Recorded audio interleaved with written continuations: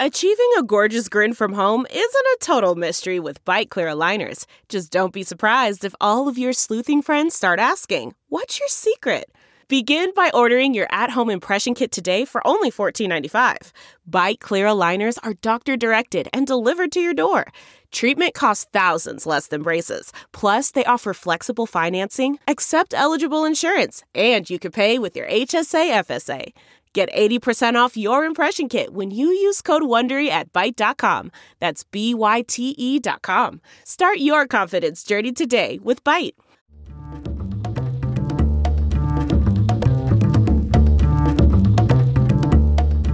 I'm former double agent and Newsweek editor-at-large, Naveed Jamali, and you're listening to Declassified, brought to you by Newsweek. Declassified is an exploration of what it means to be secure, and of the people all over the world who are quietly working to keep us safe. In my career in the intelligence community, I served as a double agent and as an intelligence officer. My goal is to help explain the things that you can see, the proverbial iceberg above the waterline, and let you know what is below it.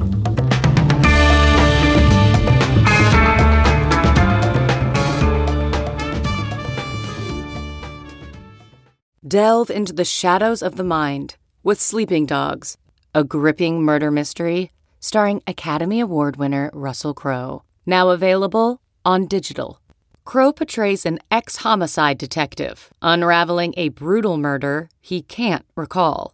Uncovering secrets from his past, he learns a chilling truth. It's best to let sleeping dogs lie.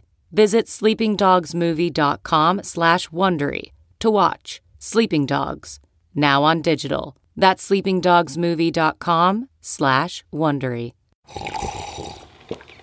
That's not just the sound of that first sip of Morning Joe. It's the sound of someone shopping for a car on Carvana from the comfort of home. That's a good blend. It's time to take it easy, like answering some easy questions to get pre-qualified for a car in minutes. Talk about starting the morning right. Just like customizing your terms so your car fits your budget. Visit Carvana.com or download the app to experience car shopping the way it should be. Convenient, comfortable. Ah. On the night of September 4th, 1942, the USS Gregory was patrolling the South Pacific, just off the Solomon Islands. The Gregory and the US Little, her sister ship, came under fire by Japanese destroyers in the middle of the night. Within minutes, the Gregory was sinking. Only a handful of sailors were uninjured, and of those sailors, it was one in particular who became enshrined in naval history as a hero. 22-year-old Charles French was a mess attendant. As a black man, it was one of the only positions available to him in the Navy. At the time, black and white people weren't even permitted to swim together. But it was Charles French who jumped into shark-infested waters and began to swim around, gathering his injured shipmates onto a raft. And then he tied a rope around his waist, got back in the water, and dragged the raft, with 15 sailors on it, through the dark ocean until they were rescued at sunrise. In May of 2022, Petty Officer French was honored posthumously with a Navy and Marine Corps Medal for heroism, and with a Naval Aviation School's command training pool in San Diego that now bears his name. It's an amazing story of bravery, of brotherhood, of a changing military that's hard to oversell. And Rear Admiral Charles Brown, the Navy's Chief of Information, agrees. And he tells a lot of amazing stories as part of his work.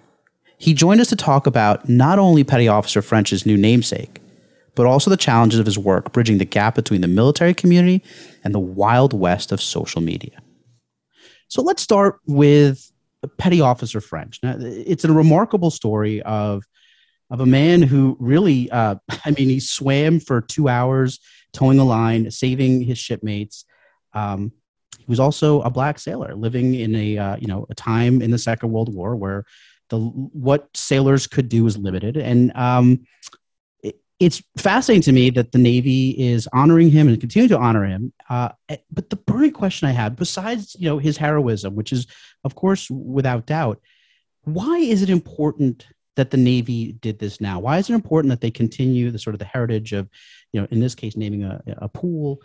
Why is it important? What's the relevance here for continuing on something to recognize something that happened, in the Second World War? Well, I'd say, Naveed, the short answer is it is a part of our heritage. It's a part of who we are. The truth is, the unfortunate truth is, there's a lot of stories out there that we'll never know stories of heroism and bravery, like Petty Officer French, that we just, it's lost to history, many of those stories. And so when we have the opportunity to properly recognize someone like Petty Officer French, who, contemporaneously at the time did receive some recognition, some limited recognition, but certainly, was due more recognition. When we have the opportunity to give him the recognition that he's due, and others like him, it's important we do it. We have to honor our past. It is certainly something that reflects our core values then in World War II, honor, courage, and commitment, and the core values that our sailors still have today. And so nothing could be more important, honestly, Naveed, than holding up an example like Petty Officer French, who, despite incredible odds and circumstances, really shined in that moment, put his shipmates before himself, at danger to himself, and really serves as an example to all of us today of what the Navy is about. And it strikes me that we're talking about heroism that occurred in the Second World War, that occurred in many cases, well before many of perhaps the parents of people who are joining the Navy today were even born. Why is, you talk about heritage, and clearly it's important to balance the history of the Navy and history of the military and history of the United States. But we also acknowledge, significant changes. We have a Black Secretary of Defense. We have things that clearly, when Petty Officer French was in the service, have changed dramatically. How do you see the Navy balancing this? And in terms of messaging to those who are looking to join, to the new crop of sailors who are coming in, and to the general public, what is the balance between heritage and progress? Wow. Well, I think heritage should be an inherent part of progress. We certainly always want to move forward, and I think the recognition of Petty Officer French, who, at the time as a Black American was discriminated against. I mean, it was part of everyday life in America, where segregation was a fact, including in the military. And so Petty Officer French was limited in what jobs he could have and in how he could serve his country, just like his fellow Black Americans were during World War II and until Truman desegregated the military in 1947. So that is part of who we were. But we're always improving and getting better, both as a country and certainly as a Navy. And so that is what progress is about. And sometimes that progress allows us to look back at our history and identify, people who were not recognized to the extent that they should have been for acts of heroism and bravery. And fast forwarding to the present day, when I think about French and I think about our adversaries, the thing that always strikes me is our adversaries, the makeup of their military is homogeneous, right? The Chinese, the Iranians, certainly the Russians. We don't have that. We have diversity. And, I wonder what do you think our adversaries, when they see us celebrating, someone who came from a minority class or from, what do you think that they take that as? Because clearly that is not something that they do. And look, of course, this is important to acknowledge the bravery and the heritage, but, for our adversaries, what do you think they look at and see with this? What do they take away from it? That's a good question, Naveed. I don't know that when we make decisions based on what's morally right, what we see as right, I don't know that it goes into the calculus all the time. What our adversaries may or may not take away from it. What we know is that more diverse teams are more successful. Frankly, we had a more diverse military during World War II than many of our adversaries did. And throughout our country's history, we've had diversity. We have improved upon that diversity and how we practice that diversity throughout our country's history. But that diversity has been a part of our nation since its founding. And so, as we become a more perfect union, and our diversity leads to greater success, and that's certainly true in the military. Our adversaries, I would hope, would always take the message that today's not the day to test our military, and the heroism that we have, in every rank, in every race, in every gender, and in every ethnicity that's present in the U.S. military and certainly in the U.S. Navy only makes us stronger.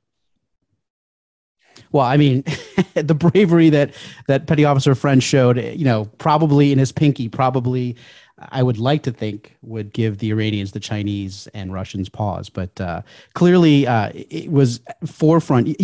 I think when you were at the ceremony, you met some of the descendants from Petty Officer French, as well as some of the people that were family of the sailors he saved. I did. So we had family of Petty Officer French, his extended family, nephews, and their children and grandchildren were with us.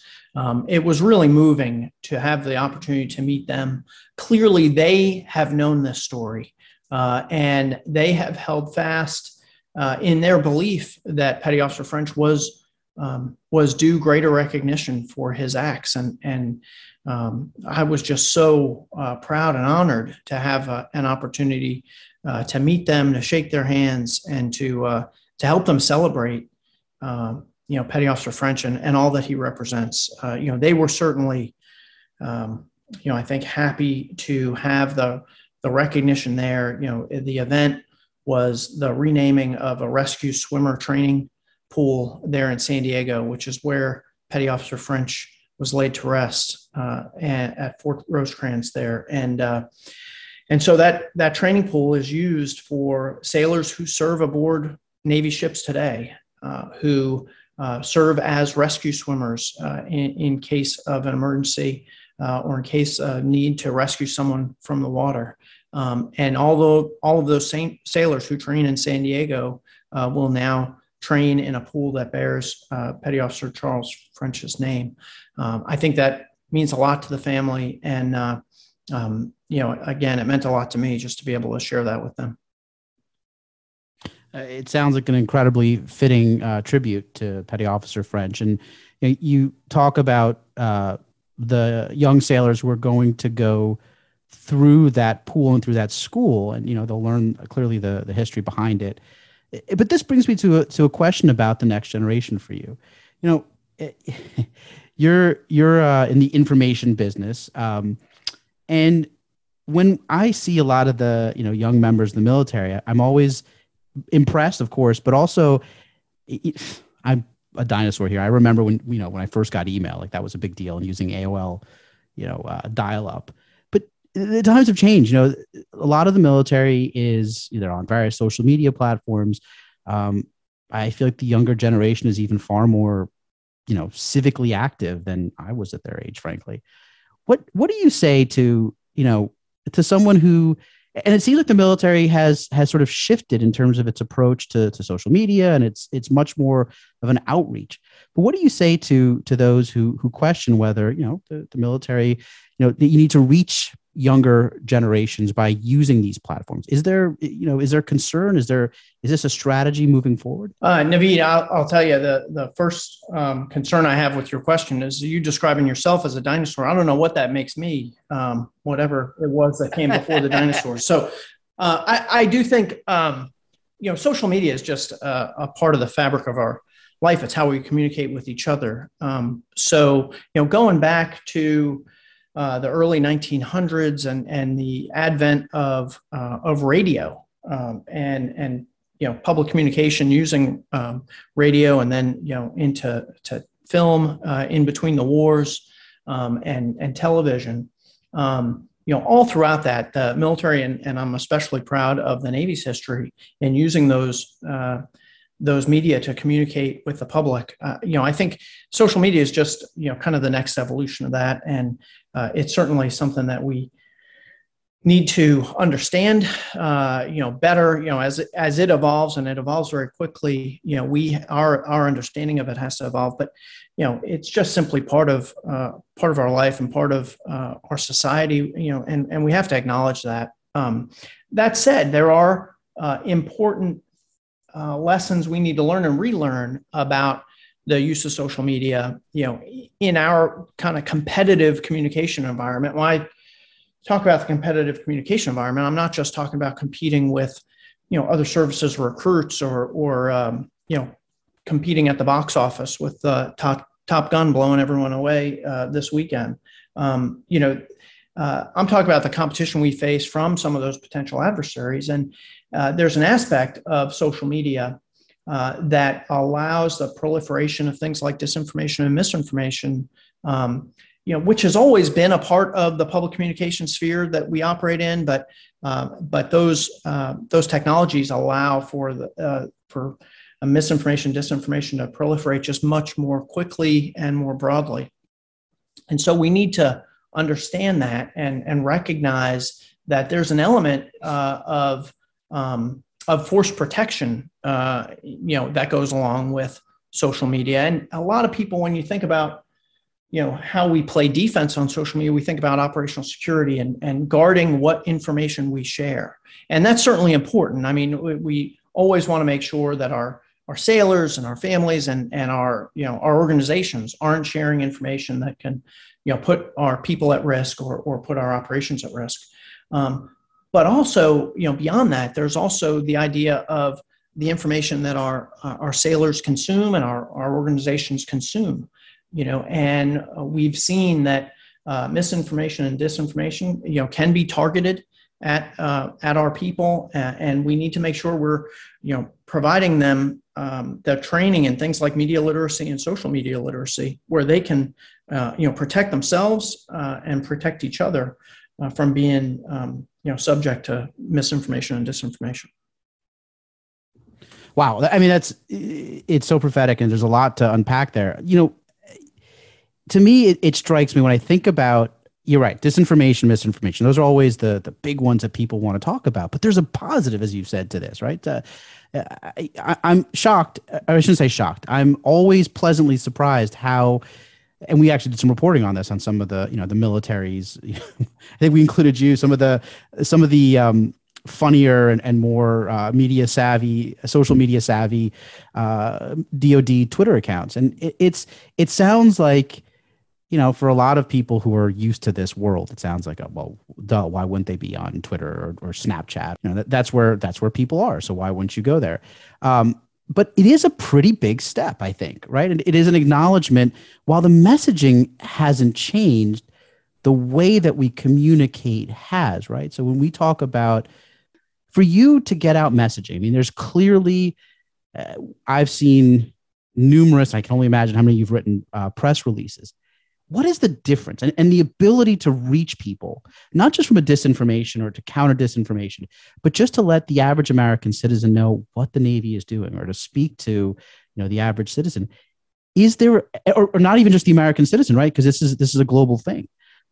What is the right way? I mean, and is there, can you explain a little bit about the power here of sort of social media, of video, of things of that nature for the DoD and for the Navy specifically, in terms of, getting sure. I mean, I think what it's all about, Naveed, is connecting the American people with their Navy.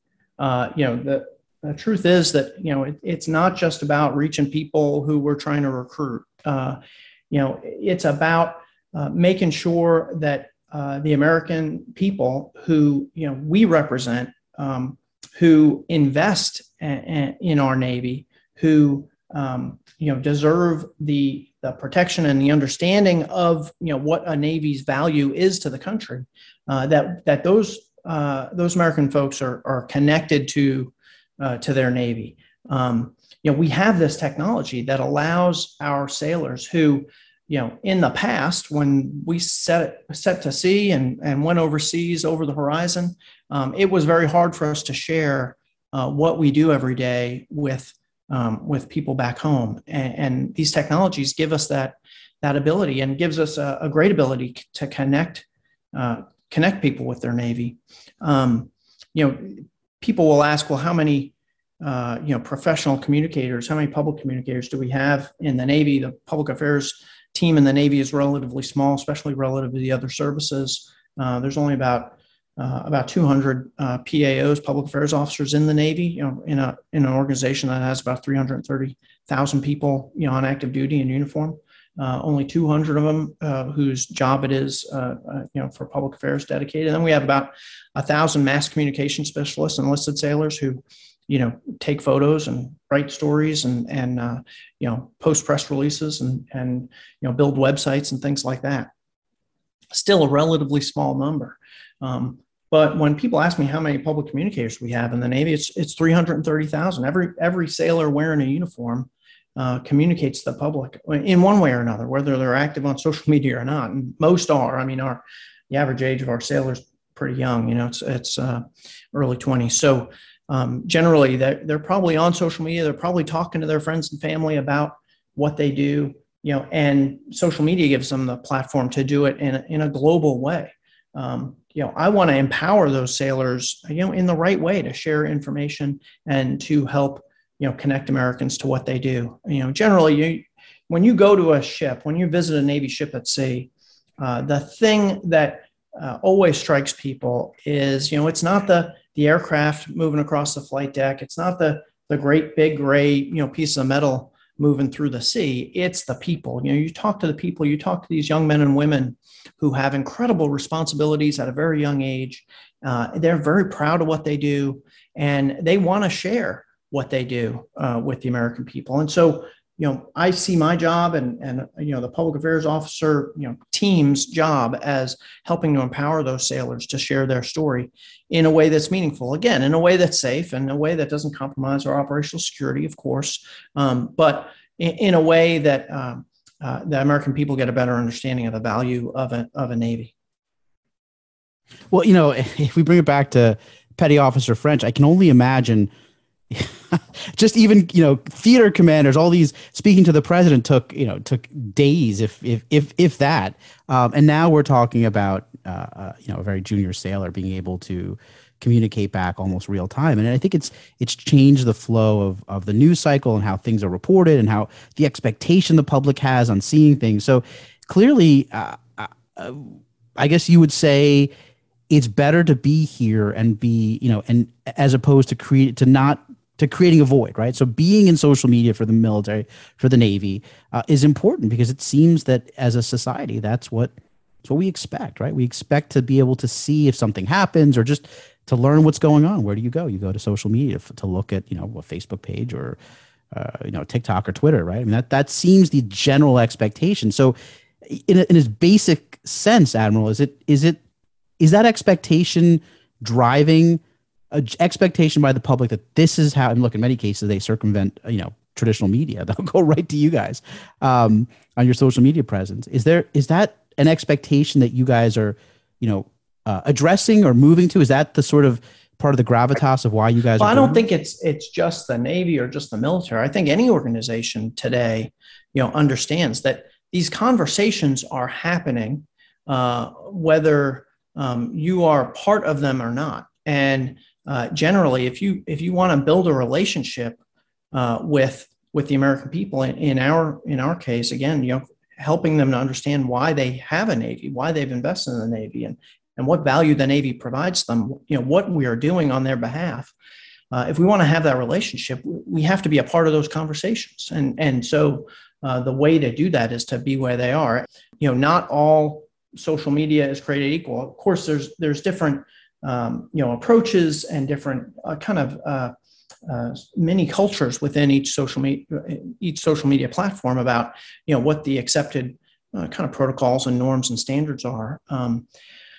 As in the U.S. government and U.S. military, we have restrictions against using a platform like TikTok, which is owned by a Chinese company, which has ties to the Chinese government.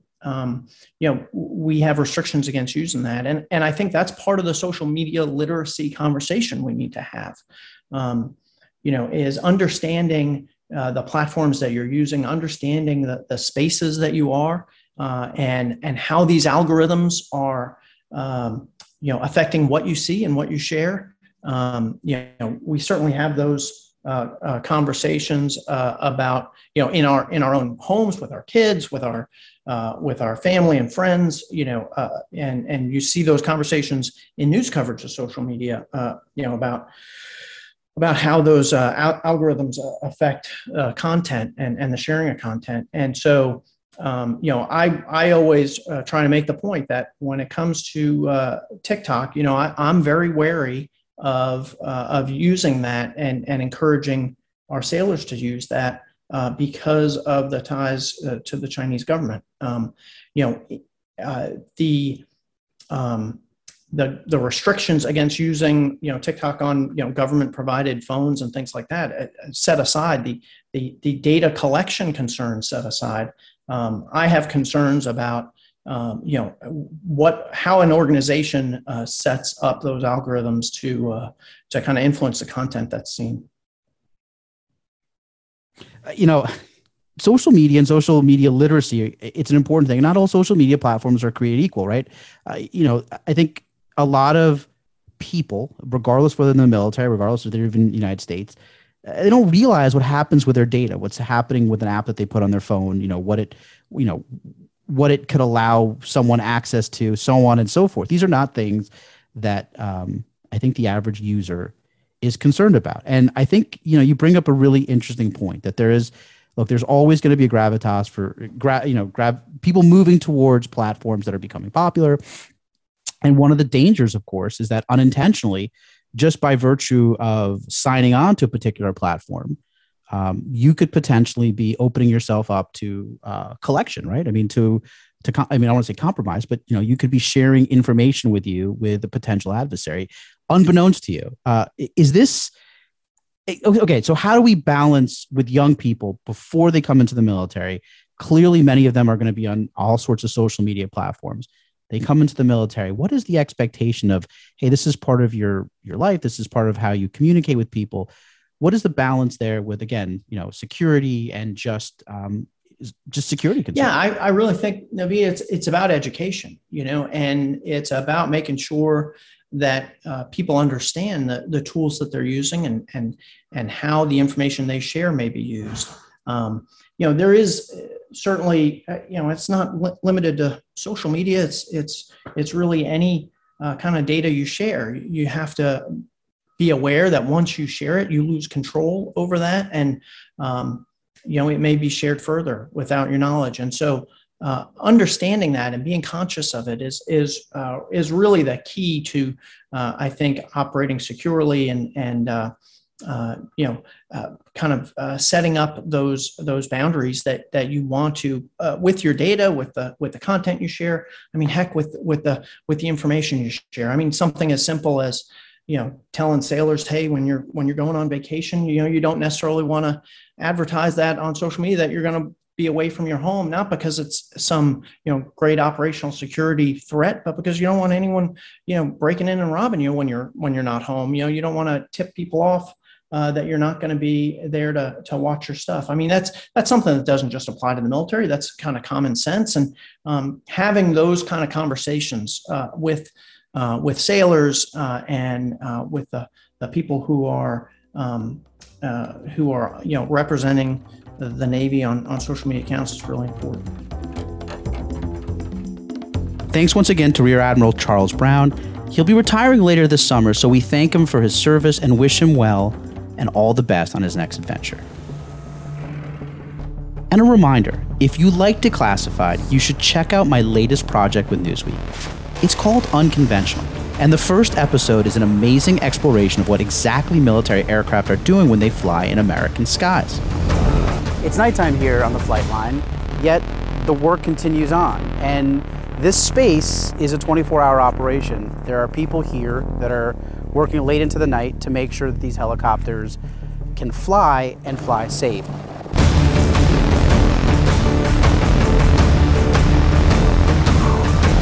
Even though we're not in a combat zone, they treat every flight like there is that level of intensity. You got blood all over here. My nose just started bleeding in the middle of us flying. It's the concussion of the 50 I totally get it.